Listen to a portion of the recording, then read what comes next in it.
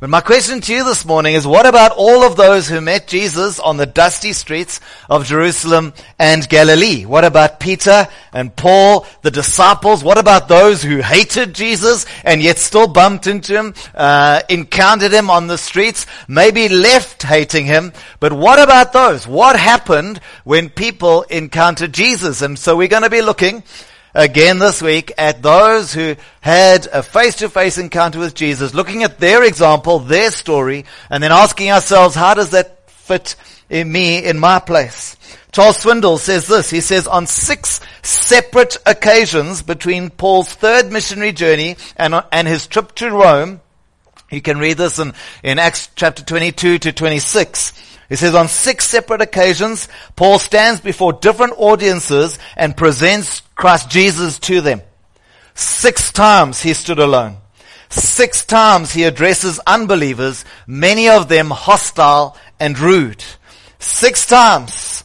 And you know the method that Paul uses each time? Do you know what he says to them? He uses his personal testimony. In our language today, the story of his personal encounter with Jesus. That's right. Charles Swindoll says, each time he spoke, he simply shared how his own life had been changed by the invasion of Christ and his indwelling power. Not once did he argue or debate with them. Interesting. Remember Paul? Highly educated man. He'd been taught in the skill and the art of debate.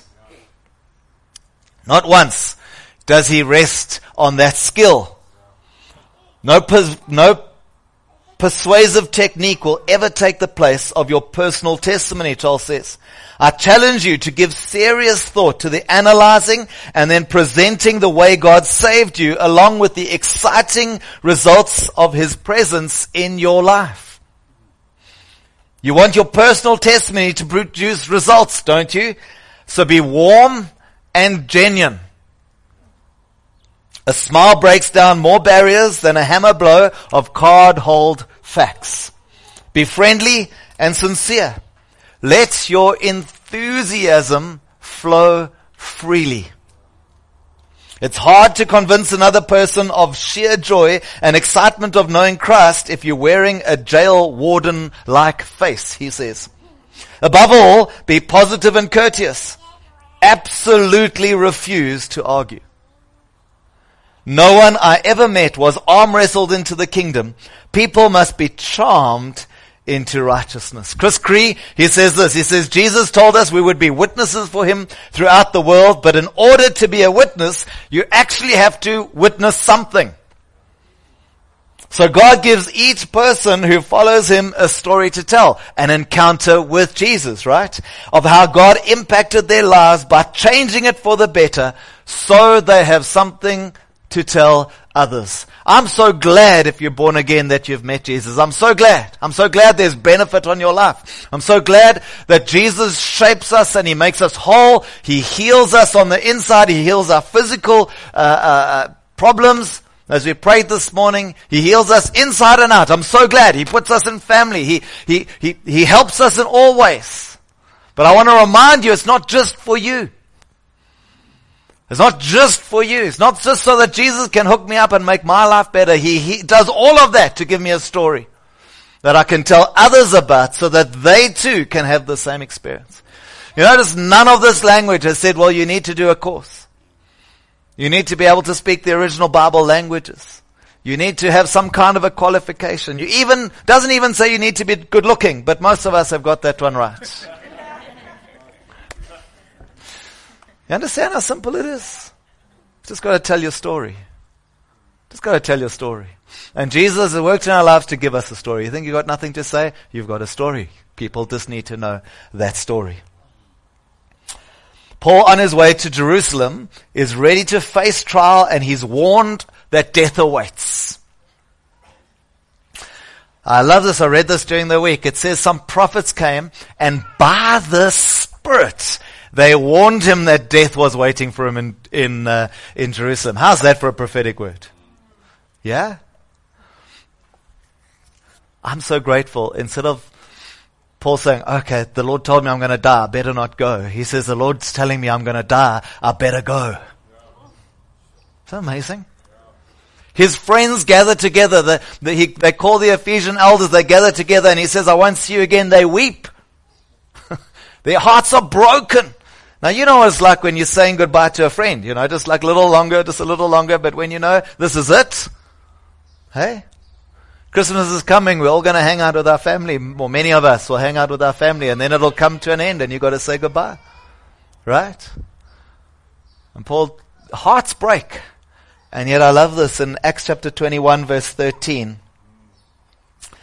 It says this, but Paul wouldn't budge. Why all this hysteria? Why do you insist on making a scene and making it even harder for me? You're looking at this backwards.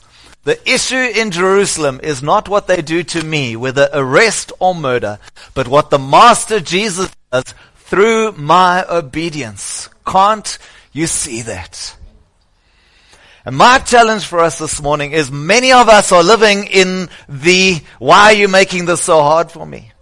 As much as we've prayed and we've taken time for the promises and the prophetic and the Ezekiel, Lord, you make the bones an army, yes? But when we are consumed by, Lord, I need the army, rather than, Lord, you have purposes to fulfill, and all of these things are so that I can tell my story, then we become powerful. Otherwise, we just become selfish. Yeah? Think of this, how much of our time is, oh Lord, please help me, versus Lord, help me to help someone else.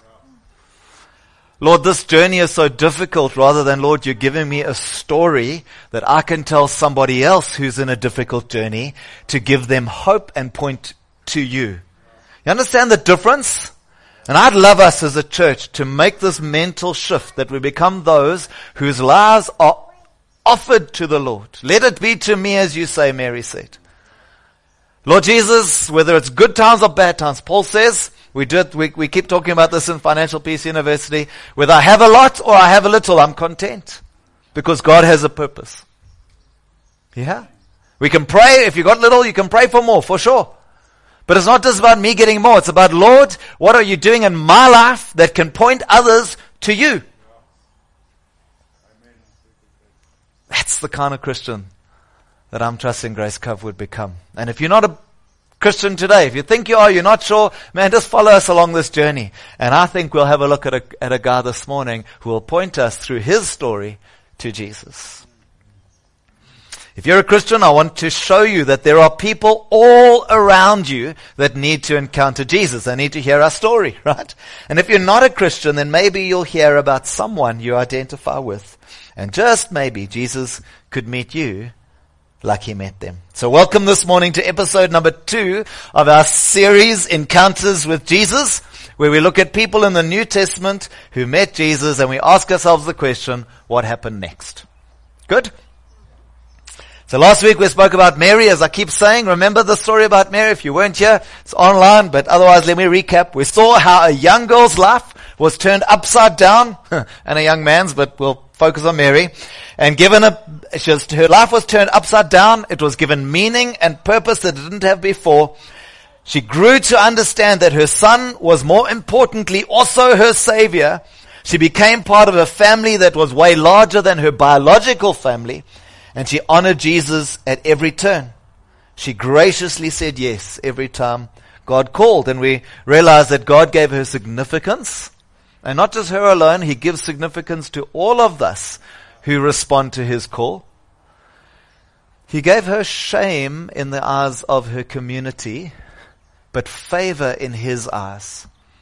That's why she's such an example to us, that we would rather stand in good stead with Jesus than those around us. And then finally, she responds in selfless service. Such a beautiful picture. So today we're going to have a look at the dying thief, the thief on the cross who encountered Jesus. While most were mocking and his disciples had fled, there was this criminal, this lonely voice of confidence in Jesus. Isn't it amazing? Everyone else was looking at their shoes, deciding that they had a pressing, important job on the other side of town. everyone else. But in the Bible, we have this one lone voice. This one piperige stemmetjie. This one little voice that still puts his confidence in Jesus. And it's perhaps all the more remarkable, Bible note says, that since the disciples had been expecting Jesus to establish his earthly kingdom, yet this criminal seems to see beyond death. The most least likely candidate sees beyond death and realizes that despite his death, Jesus would have his kingdom. Isn't that amazing? All those close to Jesus didn't get it. And this one man has an encounter with Jesus and sees what even those close to Jesus can't see. It's amazing what one encounter with Jesus can do. Now, I haven't done, you could probably work it out, the number of hours that Jesus hung on the cross. We know it was from morning till went dark at 3 in the afternoon. So it was most of the day, right? I want you to remember the process of crucifixion. Nailed to a cross, probably beaten and whipped beforehand, so your body is in absolute distress, bleeding, blood loss. When you don't drink enough, you become dehydrated, thank you, in absolute agony and pain. Then when you hang on the cross, the biggest threat is that because of your body weight against your body hangs, you battle to breathe. Your lungs are squashed. You probably die first by asphyxiation before any of your other wounds, by lack of breath. I don't know if we have any joggers in the room. Do we have joggers? I know there's at least 1 or 2 of you that are too shy to admit. Hey? Are you one of those guys who jogs with a friend and then talks all the way? Or are you one of those like me? Hey, like, and then you end up going for a jog with someone for the first time. They want to chat. You're just trying to keep your breath, like, stop falling over, right? And so just picture this. These 3 men hanging on the cross. Every time they breathe, they literally have to pull themselves up against the nails, push themselves up and pull to try and get enough room in your chest to get your lungs to work. And then collapse again. Breath pressed out of your lungs. And then repeat. And eventually, often, they didn't do it to Jesus to fulfill the prophecy of the Old Testament, but eventually, often, there's even a Latin word for it. Don't ask me to tell you what it was, but I read it this week. They've actually got a word, a definition for the club that you break the crucified person's legs with, and they can't push themselves up, so they asphyxiate quicker. In all of that, you have these 3 men having a conversation with each other. Why? Because 2 encountered Jesus, but 1 had an amazing encounter with Jesus. Should we read from Luke chapter 23, verse 32 together? It says, 2 other men, both criminals, were also led out to be executed. When they came to the place called the Skull, they crucified him there, along with the criminals, one on his right, the other on his left. Jesus said, Father, forgive them, for they do not know what they are doing. And they divided up his clothes by casting lots. The people stood watching, and the rulers even sneered at him. They said, he saved others, let him save himself, if he is God's Messiah, the chosen one. For the next slide, thanks. The soldiers also came up and mocked him. They offered him wine vinegar, and they said, if you are the king of the Jews, save yourself. There was written a notice above him which read, this is the king of the Jews. One of the criminals who hung there hurled insults at him. Aren't you the Messiah? Save yourself and us. But the other criminal rebuked him. Don't you fear God, he said, since you are under the same sentence. We are punished justly, for we are getting what our deeds deserved. But this man has done nothing wrong.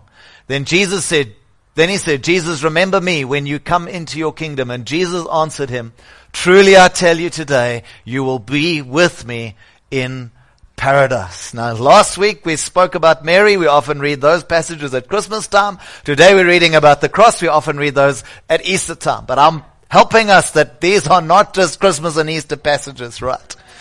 And so here we have the story. Maybe you want to ask yourself, so who was this dying thief?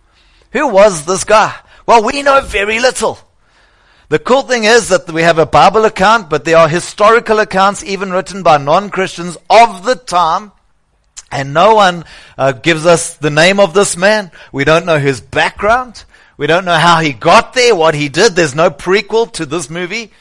We don't know what happened, but we do know, according to Britannica, that crucifixion was most frequently used to punish political or religious agitators, pirates, slaves, or those that had no civil rights. So if you're a slave or someone from the low classes and you did something wrong, there would be no one to stand up for you. You would have been crucified. This was a means to dissuade others from perpetrating similar crimes, with victims sometimes left on display after death as a warning. The men who were crucified were violent revolutionaries, political threats, violent criminals, or those without social standing or defense. Whoever this man was, he had done some bad stuff to get to the cross. And when we hear him, when we read and we in our mind hear him talk, we think, oh, he must have been quite a nice guy because he's being so kind to Jesus. I want to know that until the morning he had his encounter with Jesus, he was the guy who deserved to be on the cross. Just like the other guy. In my mind, we normally think the one guy was terrible, the other guy was not so bad. He must have been okay because he was, polite to Jesus. What we don't realize is that two men deserved to be on those cross. They had been tried, found guilty, and the punishment fitted the crime. He was just as bad as the other guy. So who was he? Well, he must have been bad enough to be crucified. Secondly, let's look at some of the conversations that happen on the cross with Jesus and with others. I don't know if you've noticed before, but there's a lot of talking that happens in this scene. I love drama in high school, and I want to ask you to engage your minds with me as we look at the drama, the theater of this moment. You do that with me? So there would have been three men. I won't ask you if we could have got it up and had everyone up here, but I won't. We had three men dragged up the path to the place of the skull. The hill looked like a physical skull. They were nailed to the crosses lifted, dropped into the ground. They were hanging there. And sometimes when we read the Bible, we think, oh, it's this nice little picture on the hill, like we see on our postcards, on our Christmas card or Easter cards, or wherever you might see them. There would have been a whole lot of other people in the scene. There would have been soldiers around, the very rough hands that dragged these men there. There would have been gamblers. Remember some of the soldiers, the guards gambled over Jesus' clothes, and while all the conversations were happening, they didn't even pay attention. They just wanted to know who got his t-shirt. Yeah? There would have been the gamblers. There would have been religious leaders. There would have been the disciples. There would have been noisy crowds. There was Jesus' mom, the disciple he loved. It was a busy, bustling, hot, noisy, crowded scene. And in all of this, Luke was a physician. He was a doctor. He looks at life differently to some of the other writers. In all of this, if you can picture the movie, Luke looks at this whole scene through the focus of one person in the whole group. So if you were doing this in a movie, you would zoom out, you would see the crowd, the noisy crowd. But then if Luke was the director, he would zoom in. And all of a sudden, I'm choosing a man, all of a sudden, one person fills the screen. You've been to the movies, you've seen that? And Luke focuses his attention on this one man because there's an encounter with Jesus that's about to happen that you and I need to know about. I wonder who is the crowd around your life. Have you got maybe a tax collector that's sending you horrible emails to say you're overdue? Have you maybe got some kind of a boss that's worrying you? The police are pulling you over because they want to take your car. What's going on? Are your customers making a noise around you? What's going on? Is there chaos and heat and noise in your life? Maybe there's someone else in the crowd. Because most of us will think, okay, Jesus, you must be focusing on me. But maybe there's someone else in the crowd that Jesus wants to focus your attention on. All the way down, just to one. And through the one person's story, multiplied generations have been able to encounter Jesus because of this one man's encounter with Jesus. You get the point? Okay. So let's have a look at some of these conversations quickly. So Matthew chapter 27, verse 37, it says, above him they placed the written charge against him. This is Jesus, the King of the Jews. You may have read it. It was written in 3 languages, in Greek, Latin, and Hebrew. Those were the most spoken languages of the day. They would equate today to English, Chinese, and Hindi. Those 3 together equal more than 3 billion people in the world speak those 3 languages. So it's nearly half of the world's population that could speak our 3 most spoken languages today. In the day, they were even more prominent languages. The Greek was the language of the educated, Latin was the language of the upper class, and Hebrew was the language of the common people in the land. Isn't that cool? Whether you're a commoner, whether you're educated, whether you upper class, Jesus, King of the Jews, was in your language. You could understand. Not only that, but the Roman Empire used Latin and Greek as their official languages. If you were part of the Roman Empire, you would have been able to read what stood on the cross. You know, in the Old Testament, God sometimes is portrayed as distant, and the Jews couldn't even pronounce his name. But on the cross, the Father trumpets the name of his Son as Jesus, a personal name in every language, knowable, proactive, and personal. In all that crowd of people making noise, and there's one person. Just one person that gets focused on. This dying thief. In verse 39, those who passed by hurled insults. So you understand, these are maybe, I'm stretching the point when I talk about conversations, but there was insults hurled at Jesus by those passing by. It says, come down from the cross if you are the Son of God. It goes on to say in verse 41, the chief priests, the teachers of the law, and the elders do the same. They mock Jesus. It's a bit of a one-sided conversation because Jesus doesn't respond. It says the rebels who were crucified heaped insults. Verse 46, Jesus speaks for the first time and he says, my God, why have you forsaken me? And then verse 50, Jesus cries out in a loud voice again and gives up his spirit. Luke gives us some more color. We've read it already, but he says one of the criminals who hung there hurled insults and said, aren't you the Messiah? Save yourself and us. Isn't that funny? I'm always fascinated at the human condition. When we are in sufficient pain, we think other people owe us something. Have you noticed that? Have you noticed how your interest in other people's well-being decreases when your well-being suffers? Have you noticed that? Like when you're tired, you get grumpy with others, right? You hold them to a higher standard. Yeah? Is it just me? Huh? I'm the only one. You understand? When we are under stress, when we are under pressure, must be careful because that's when we are least gracious to those around us. Now remember, Jesus suffering just like the other two. What would have gone on in that thief's mind to pull himself up, to catch a breath, and use that breath to mock a man being crucified with him? Hey, Andre, at the end of Comrades, would you have had breath to complain to some guy because he's looking funny? You understand my point? We all think they were just like hanging out, having a chat. You know, and some guy was like anti him and some guy was pro him. And it was like, that's how we read it, don't we? I mean, the pain that this man must have gone through to express his hate for Jesus. I want to say some stuff was going on in him, right?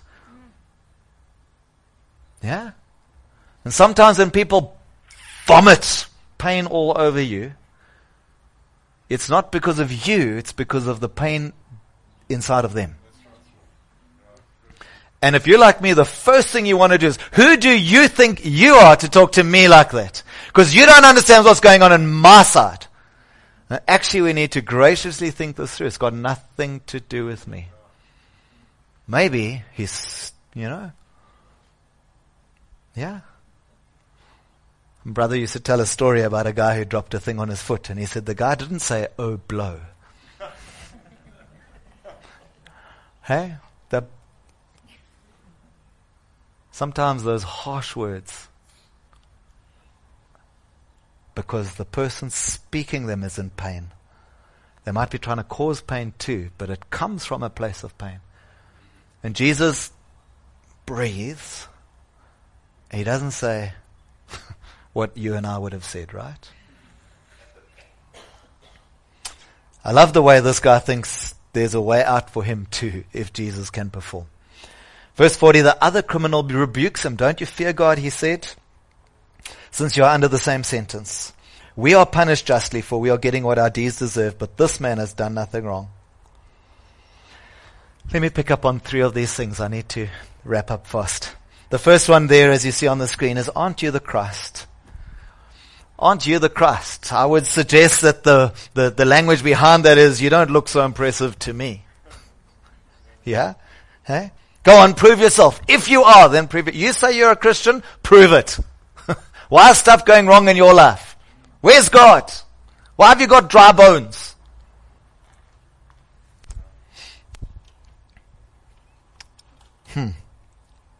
This criminal says, we're bad guys, and you're in the same boat as us.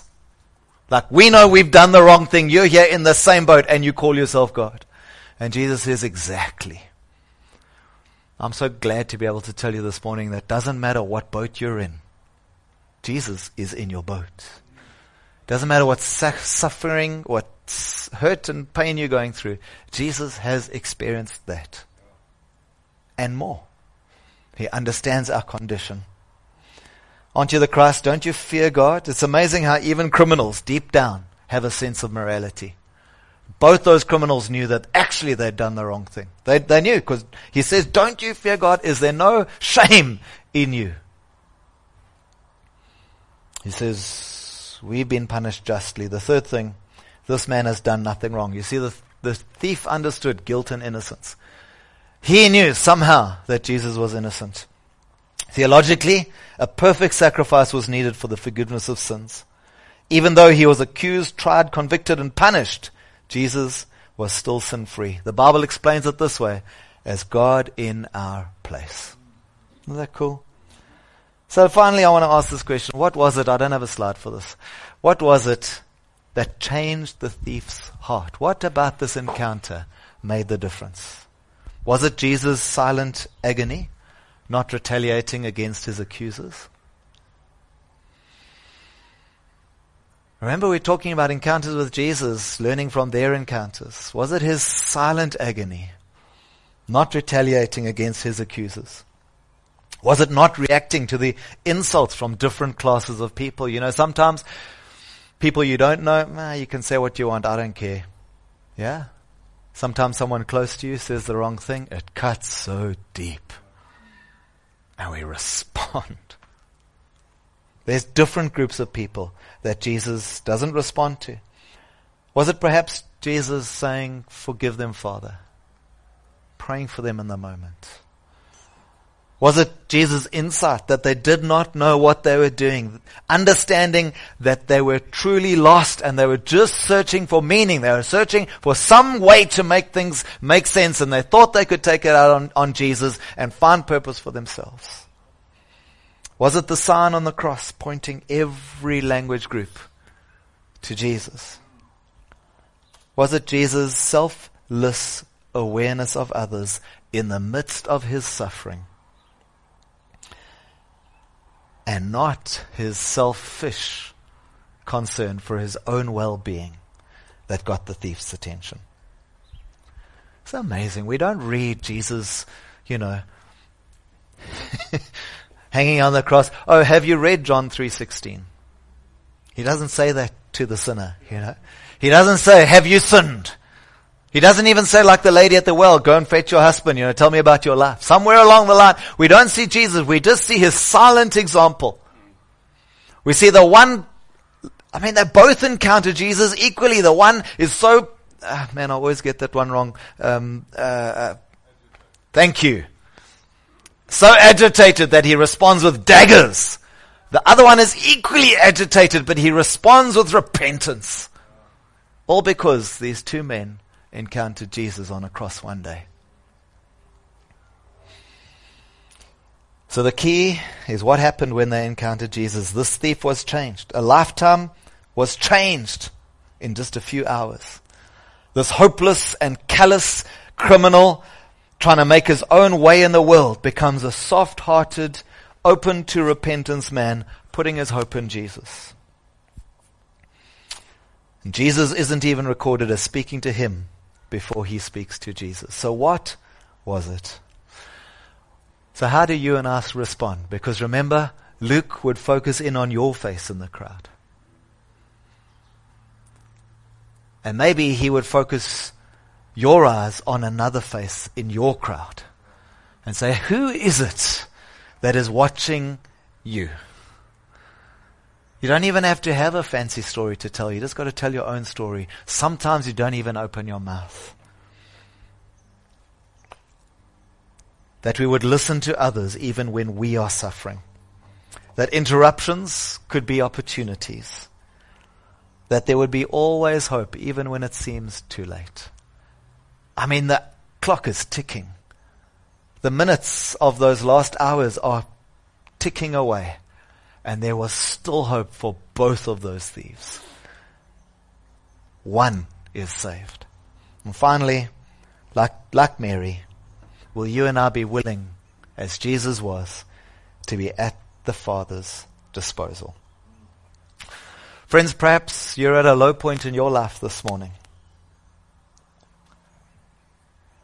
But just perhaps, there are those around you that need to encounter Jesus.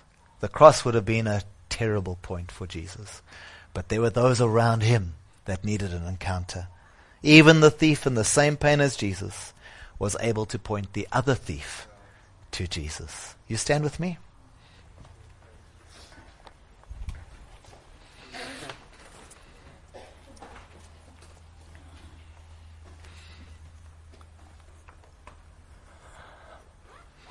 I'd love to pray. So if you'd like to close your eyes. Jesus, I pray for each one of us this morning that we would know that whether we're in our most painful moment, that your eyes are on us.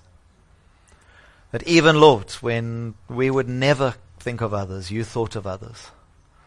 You willingly embraced the cross so that we could embrace you. Jesus, as you see this man who even at the very last of the last moment, his life was changed because he had an encounter with you. I pray for us this morning that our lives would be changed as we encounter you. And then, Lord, that we would be willing, whether we're in the most pain or the least pain, whether things are going well or poorly, that we would be ready to have the focus on us so that somebody else in the crowd can see Jesus. We ask in Jesus' name. Amen. Amen. God bless you, friends. Thanks. Beautiful. Thank you, Lord. Thank you.